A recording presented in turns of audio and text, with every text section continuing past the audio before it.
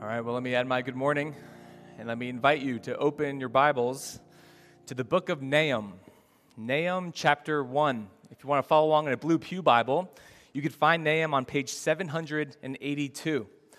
If you have your own Bible, do not be ashamed if you don't know exactly where Nahum is.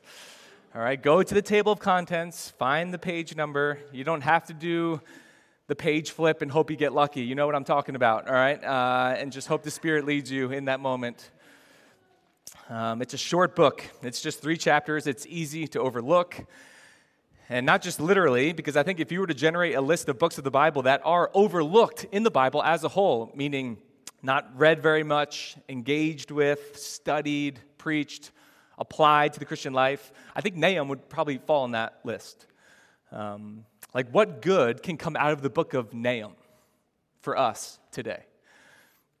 And that question reminds me of John's gospel. When we read the account of Jesus beginning his 3-year earthly ministry, he's about 30 years old at this point, and he's appearing to his first disciples, and he's calling them to follow him. And in John 1, he appears to a young man named Philip, and then Philip, all excited, runs to his friend Nathanael and says, "We have found him of Moses in the law and also the prophets wrote, Jesus of Nazareth." Some of you remember what Nathanael said. In response to this news, he says, "Can anything good come out of Nazareth?" We see all throughout the Bible and throughout history that our God is the God who does what you would not expect.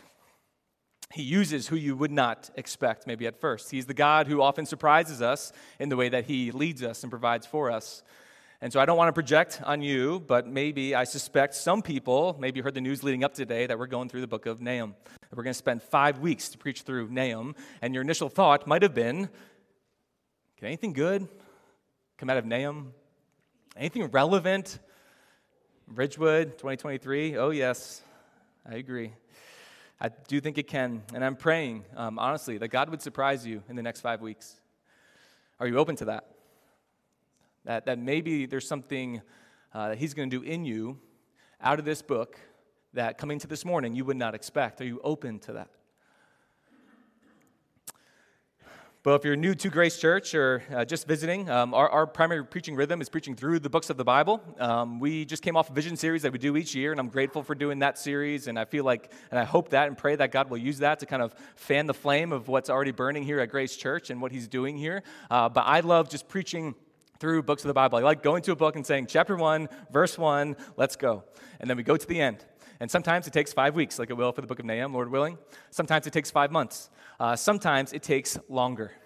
But the reason that we do it is because primarily we believe what the Bible says about itself. And what I mean by that is that Scripture says in 2 Timothy that all Scripture is God-breathed and profitable for teaching, for correction, and for training in righteousness, that the people of God may be complete, equipped for every good work. And if we believe what the Bible says about itself, if that's true, just practically speaking, as a local church, we want a balanced diet. We want a balanced diet of books that we're going to preach through, Old Testament and New Testament, different genres and different themes and different lengths of books, so that we may, in the long run, by God's grace, be complete in our growth. And in the long run, see how all different kinds of books from all different corners of your Bible point to Jesus Christ. I think I say this quote, reference this quote, every time we start a new book. It hasn't gotten old for me. I'm sorry if it's gotten old for you. But it's one of my favorite Spurgeon quotes, where he would tell his church, he was a pastor in the 1800s in England. He says, no matter where you find yourself in England, there's a road that leads to London.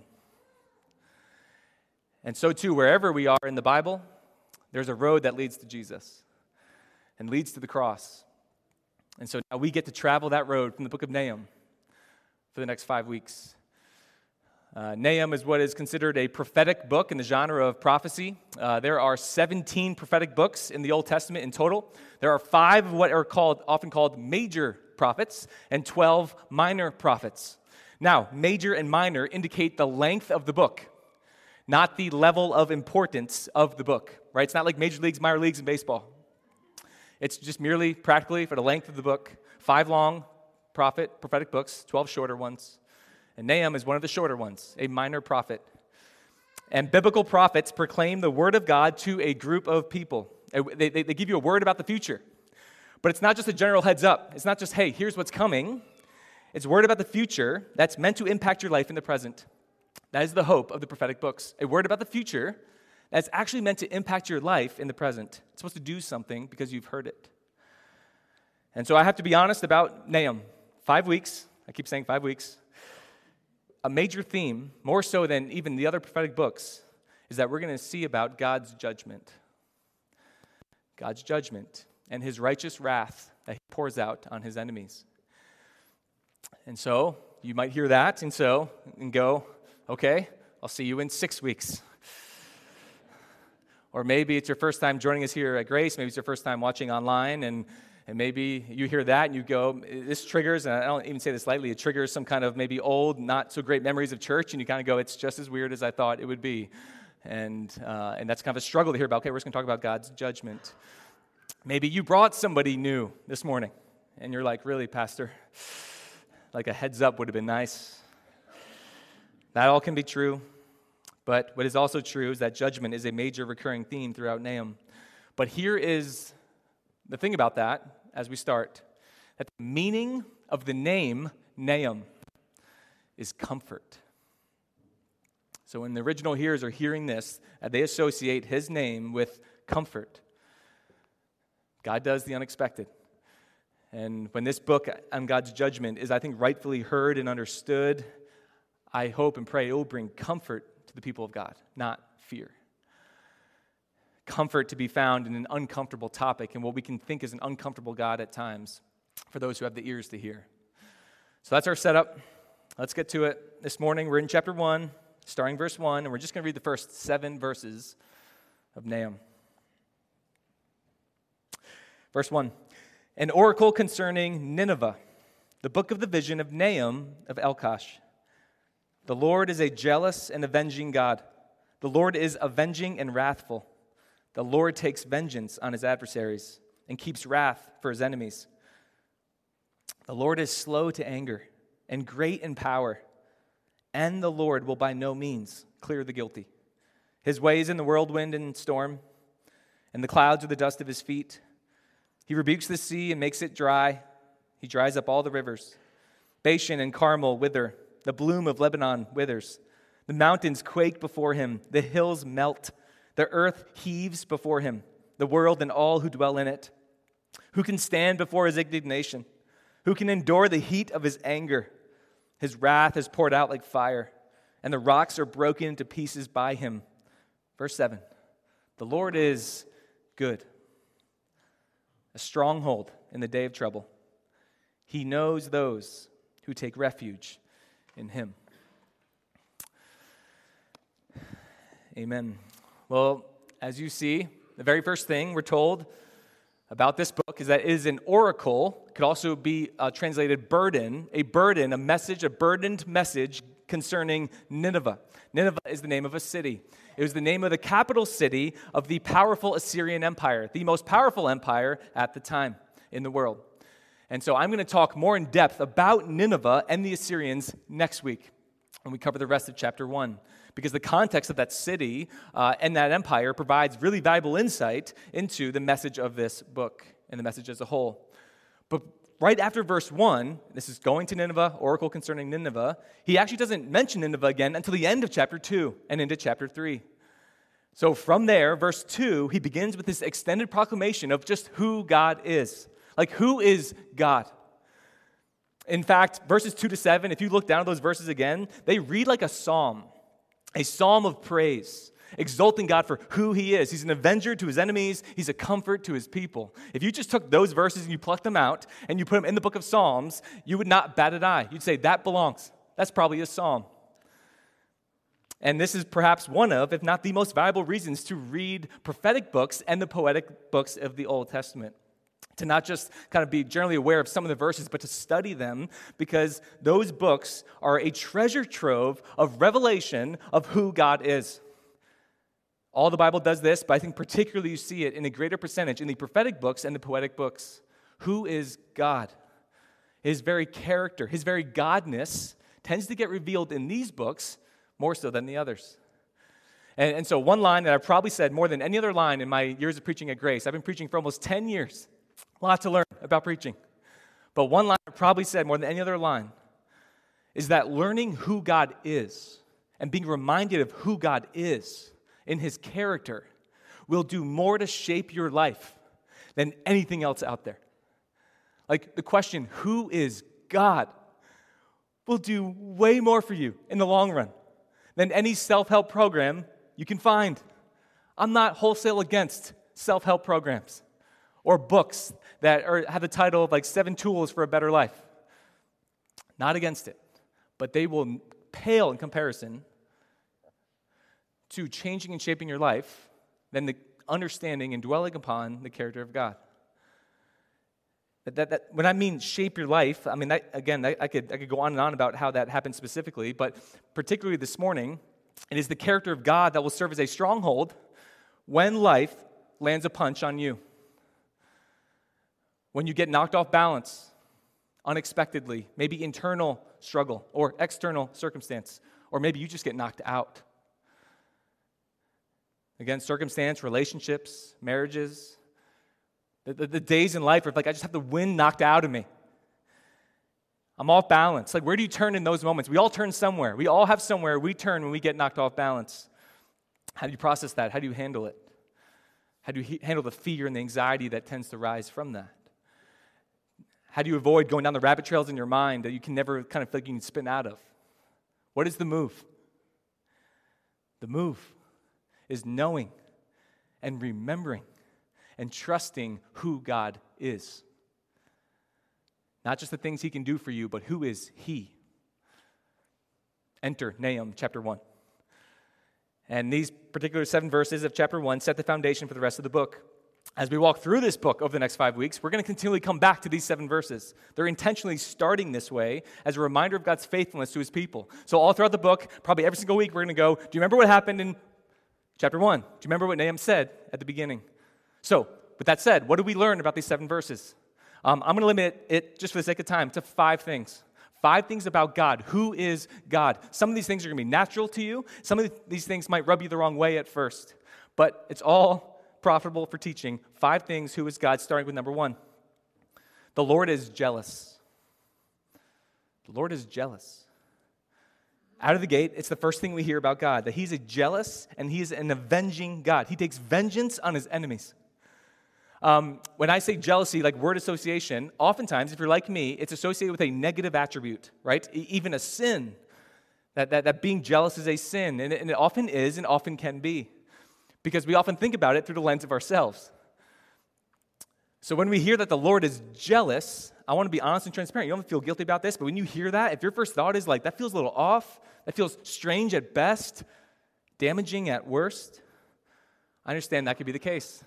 In fact, when I was studying for this passage, I came across the fact, I didn't know this before this week, but do you know that Oprah Winfrey shared that in her story, she walked away from what she called traditional Christianity at age 28. Grew up, I think, in some kind of church setting, Christian setting, but at 27 or 28, she either wrote this in a book or kind of said it in an interview, she walked away from traditional Christianity. And the reason why is a sermon that she heard of a pastor talking about God's attributes is what caused her to walk away. A sermon like this one. And I want to quote her, not put words in her mouth. This is what she says. She says about this pastor, about this sermon. It's up on the screen. Then he said, "The Lord thy God is a jealous God." And something struck me. I was thinking, God is also jealous? Jealous of me? And something about that didn't feel right in my spirit, because I believe that God is love and that God is in all things. And so she, in her own words, attributes that sermon to kind of be the final straw that said, I'm done with what people call religious, traditional Christianity. It can be uncomfortable that God is jealous, that he demands our affections. He commands our love. He demands our commitment. And if we don't give it, he will pour out his vengeance upon those who don't give it. I understand that could seem just a little off at first. In a bit, I think we'll get some insight as to why we might push against that. But here's the question. What is jealousy? How do you define jealousy? The best and most concise definition that I've seen of jealousy is this: it is an intolerance of rivals. Jealousy is an intolerance of rivals. And jealousy itself is not a virtue or a sin. It could be either, because it's based on and rooted in the character of the person who is jealous. And so for our jealousy, it's often rooted in negativity, right? It's an intolerance that we have because of our own pride and our own sin that we need to kind of confront and deal with. But if we're talking about God, this is why knowing who God is so vital. If it's true that He's the only person in the universe who knows everything and is infinitely wise, and that He's your creator, He's created all things, so He knows everything about you, including what is best for you and best for me, and who desires to protect us and care for His people. So yes, He will ensure that no other being, no other rival will get to rob our affections to try to be what's best for us. A rival that doesn't know everything about us, a rival that has not created us, a rival that does not want what's good for us, and that's going to lead us astray to be the center of our affections. He is a jealous God, and that is good news. Another way to put it is this: that God is jealous for your joy. He has an intolerance of rivals for your joy. And He wants you to experience the fullness of joy as He has created you to be, made in His image. And He knows that fullness of joy can only be found in Him. And so His zeal for His people's joy is what fuels the fire of His wrath towards the enemies who seek to steal and destroy that joy from you. The jealousy of God does not cancel out His love. It's there because of His love. The Lord is jealous. That's number one. Which leads to number two. In Nahum 1, we find that the Lord is patient. Look at verse 3, the first phrase of verse 3. The Lord is slow to anger and great in power. If you're somebody who highlights in your Bible app or writes down in your Bible, I would underline, the Lord is slow to anger. That is one of your phrases in the Bible that reverberates like ripples across a pond across the entire Scripture ever since it was first spoken by God to a man named Moses in Exodus chapter 34. And the reason is because at that point in the Bible, it was the most clearest, most in-depth explanation God gave someone about Himself. Self-revelation, who He is.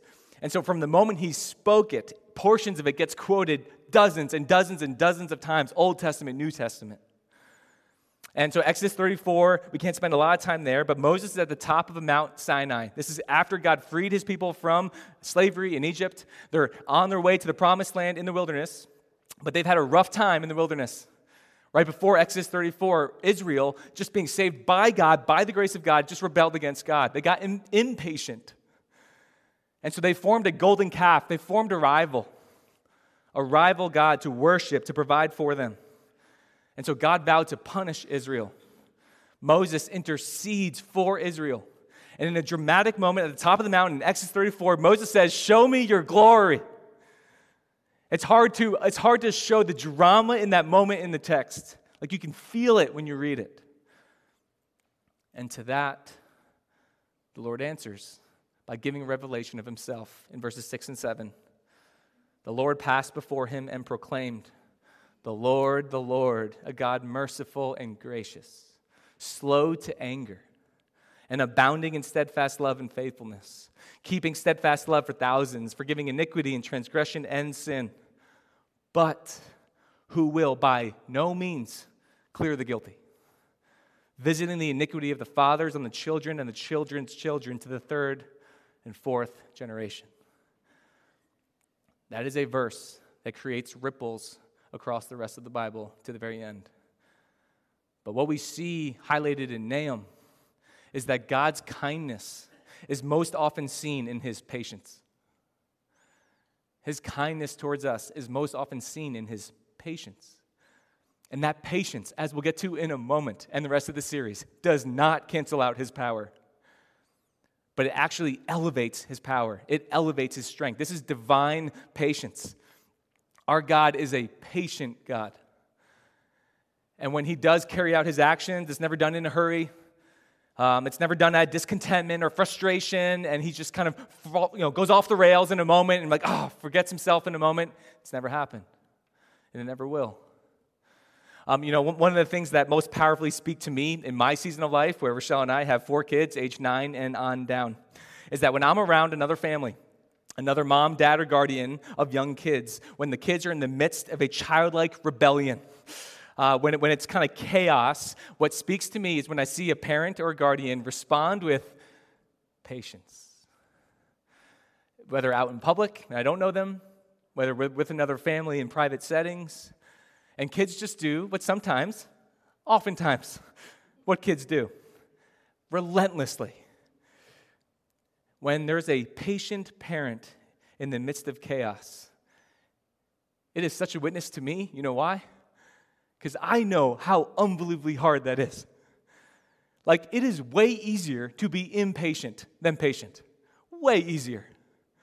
It takes way more strength to be patient in those moments. And so when I see it play out, man, you rank the things hey, what do I see in my days that impress me? Kind of top of the list right now. A patient parent. And so my question for you, as you think about who God is, and we're just kind of thinking about this morning, who God is God's patience in your purview of who He is?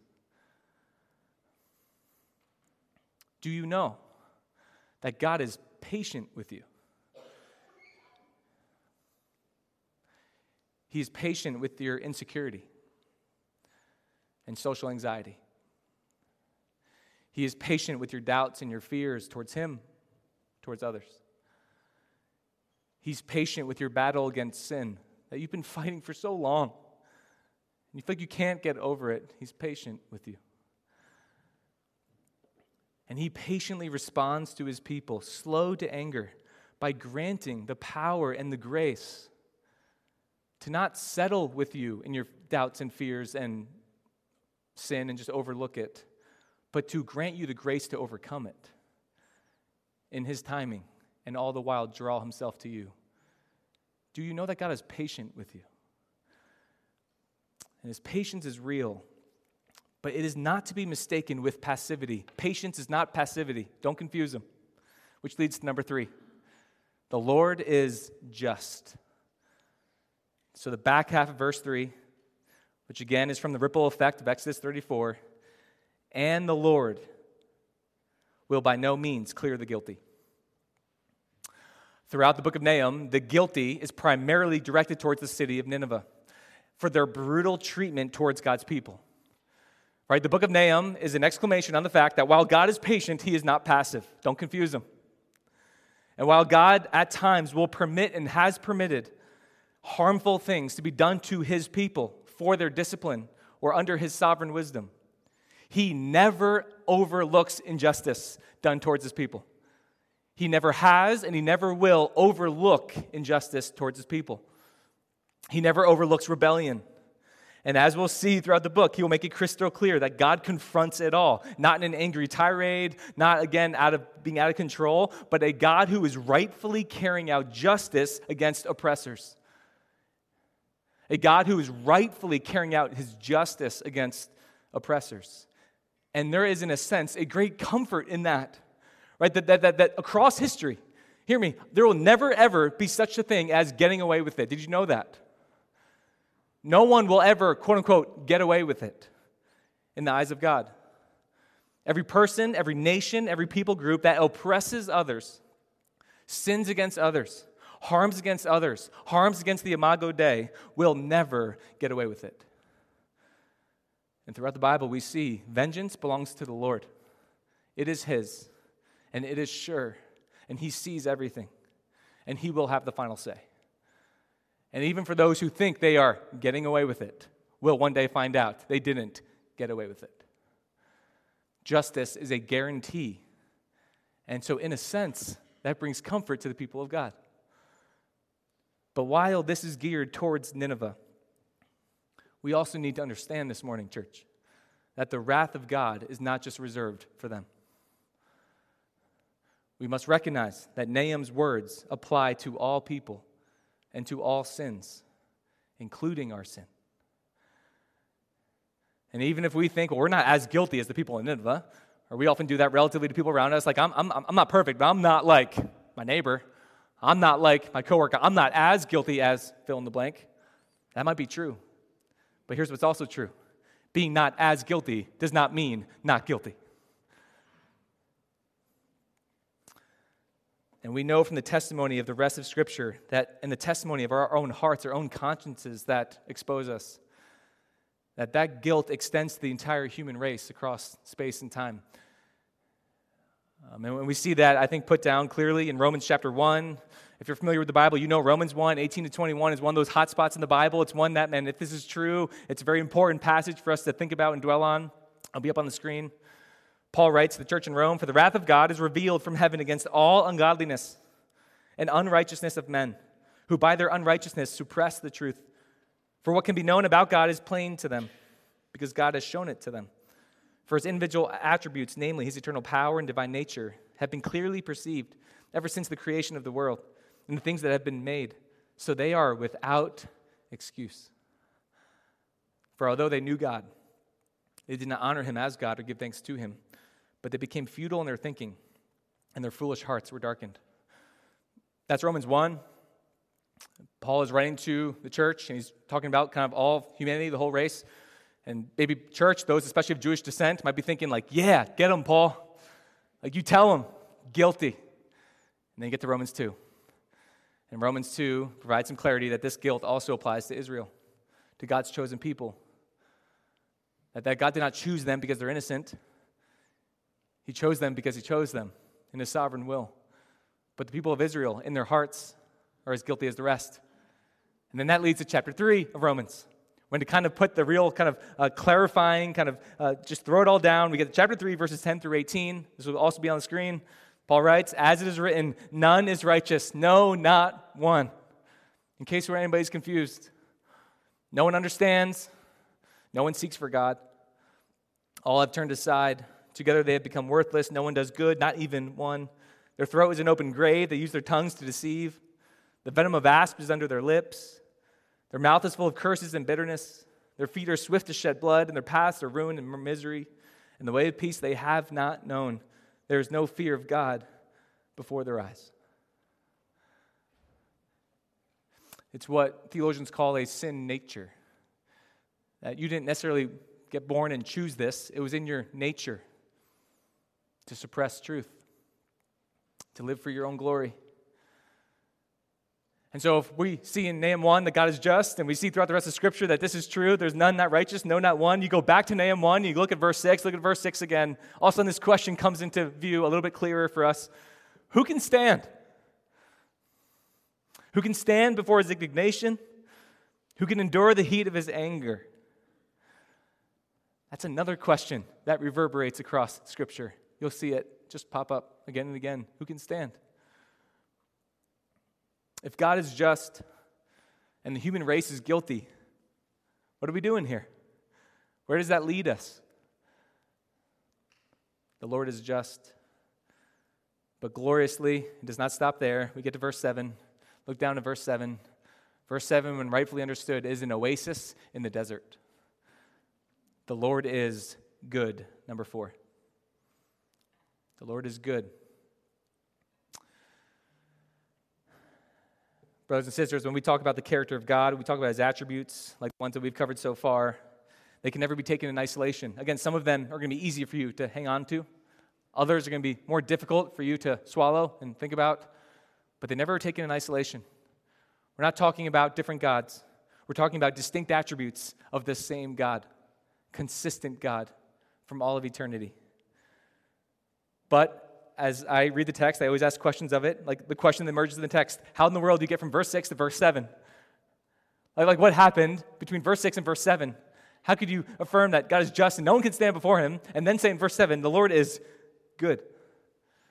How can he be just and good?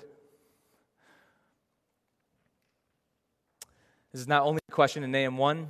This is the question that starts back, again, in Exodus 34. Keep going back to Exodus 34. It's the question that gets casted off across the entire Bible.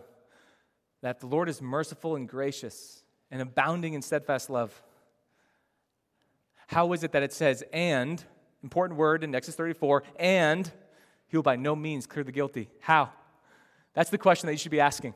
How can that be possible? That's not possible to be both. But God surprises us.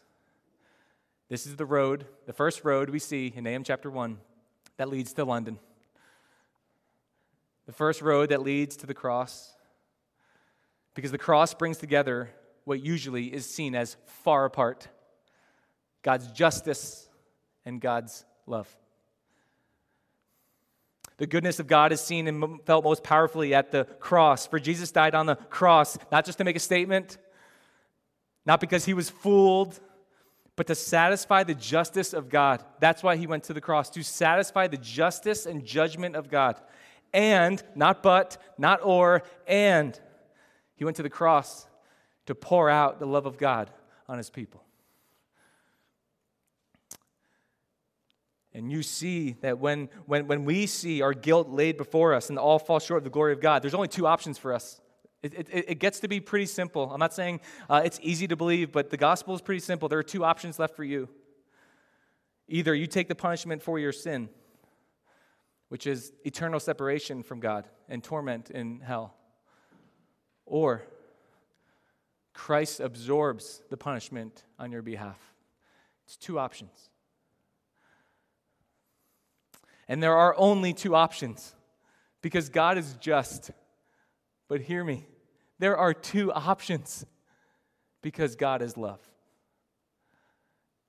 And those are to be taken together. This is why all roads in the Bible lead to the cross. This is why you will not get to the end of any passage of really understanding it until you see how it connects to the cross. Because as Tim Keller beautifully put it, and I always attribute it to him, the cross proclaims that your sin is so serious, so grave, that God had to send his one and only Son to die for it. And the cross proclaims that his love for you is so deep that he would even send his one and only Son to die for you. His Son, who, by the way, went to the cross not begrudgingly, but for the joy set before him. He died on the cross for you. And when you get outside just kind of the religious routine and just try and do good things to be a good person, when you get outside of that and you can drill into the gospel, and the eyes of your heart are actually open to see the goodness of God's grace and the gravity of our sin, that you are simultaneously grieving over your sin and blown away by the grace of God shown in the love for him, that leads to faith. That leads to trust. Because when you see it, when you actually see it, where else are you going to go? Where else would you want to go? And 3 days after he goes to the cross and he's in the resurrection, he rose from the grave and he declares victory over that sin. He is sure that forgiveness for that guilt is paid in full for those who put their faith and trust in him. That's why all roads lead here. That's why tucked away in the Old Testament, Nahum 1 leads here. Friends, have you responded to the message of the cross? It's good that you're in church. I pray that God is doing a work in you, but you need to know our hope for you is to respond to the message of the cross. That when we say becoming a Christian, it's not about the things you got to stop doing or things now you're supposed to start doing and find time for that. But when we talk about becoming a Christian, we're talking about a person to put your full trust in, the one who came and did what you couldn't do. And you were called to respond to that, to receive him, to say yes to Jesus Christ, to turn from rival gods. Have you said yes? Because it's in that moment when we receive that gift, when your soul could whisper before a just God, he's good. He's good. And that leads to number 5, and finally, at Nahum 1, what we learn about God, we learn, lastly, that the Lord is refuge. I want to finish verse 7. This is probably the anchor verse for this whole series that we're going to keep coming back to. Verse 7, it's a good one to memorize. The Lord is good, a stronghold in the day of trouble. He knows those who take refuge in him. As I said earlier, this book is written to Nineveh. This message, as we see, it's going to get dark towards Nineveh. but it had deep and impactful meaning for Israel and Judah at the time. It has deep and impactful meaning for the church today. That God's justice, rising up to make an end of the oppressor, brings comfort to his people. And so just as we needed to apply the guilt of Nineveh to ourselves and confront that, so too, when we are in Christ, when you have said yes to Jesus Christ, we can apply Israel's comfort to our lives as well. As I said at the beginning briefly, life is full of trials. Like, what is life if not just a series of trials? And some of you are feeling the weight of that more maybe than others this morning. Hardships at every turn. Adversity when we face in our families and in our marriages and in our jobs and our own souls and the battles we're facing in our own minds. And everybody thinks we're doing good, but I'm a mess inside. What is life if not just a series of trials? And so every day, not once in a while when you get jammed up, but every day, we must lean into the truth of this verse. We must lean into the reality that we are to flee for refuge to this comfort of the Lord as our anchor. He is your refuge. And the battles that we face, more so than the battles with flesh and blood in this world, that your battles are not primarily against that person you don't like at work. Your battle's not particularly against that person who's bullying you at school. But our battles are often in our own fears that cause us to lose faith in the fact that the Lord is my stronghold. He is my stronghold. And to lean into that further when we are tempted to despair. And so I want to close with this, that Nahum chapter 1, verse 7 proved to be a source of comfort to a man named Martin Luther. Martin Luther, who during his own trials in the time of the Reformation in the 16th century, turned to Nahum chapter 1 for comfort. I know all you guys are already preparing for your celebrations for the end of October, October 31st, for Reformation Day, right? I know it's all in the house and stuff and on the lawn, it's great. Reformation Day, October 31st, 1517. It's the day 506 years ago when Martin Luther had the courage to nail his 95 Theses to the door in Wittenberg. Maybe not the official start of the Reformation, but what's kind of the most flagship moment of the Reformation. He was a man of conviction. If you've read biographies about Luther, a man of boldness, unbelievable courage, willing to stand against the powerful Catholic Church in the medieval world, risk his very life easily. But as Alistair Begg says, all the best humans are merely humans at best. Luther feared. Luther struggled. Luther had his own sins he had to confront and deal with to the end. And Luther, like me and like you, needed to be comforted. So I find it interesting that while he found his theological conviction about God and about salvation from Romans and Galatians, salvation by grace alone, through faith alone, in Christ alone, yes and amen, Martin Luther found his comfort from God in the book of Nahum. A stronghold in the day of trouble. And 10 years after he nailed the paper to the door, he sat down and he wrote a poem. The poem would be turned into a song. One that is at least partially based on the truth of Nahum chapter 1. Some of you might have picked up on it because Ilya played it in the offertory. A mighty fortress is our God. I want to read the second verse, and then we're going to stand and we're going to sing it to close our time together. Did we in our own strength confide, our striving would be losing. We're not the right man on our side, the man of God's own choosing. Dost ask who that may be? Christ Jesus, it is He. Lord Sabbath, His name, from age to age the same, and He must win the battle. 500 years, the song might sound old in some ways, but it still preaches. It still goes. The message is still relevant today. And so would you stand together with me as I close this in prayer and we prepare to sing to the Lord as our stronghold. Father, it is so good to be deeply entrenched in your word.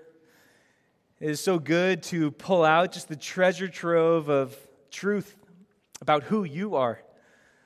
Lord, and across this room, Lord, hundreds of people who have all different things going on in their lives. All their minds are racing coming out of here. Lord, so many things they have to think about this week, do this week, hard things, struggles that are across, trials across this room, Lord, and yet we can be unified in this moment with our eyes fixed on you, Lord, who you are. That you are a jealous God, that you are patient, that you are just, you are good, and in all things, Lord, we can trust you because you are our refuge. Lord, let that be true, not only in this moment as we sing, but let you be our stronghold this week. Let it be for your glory. It's in your name we pray. Amen.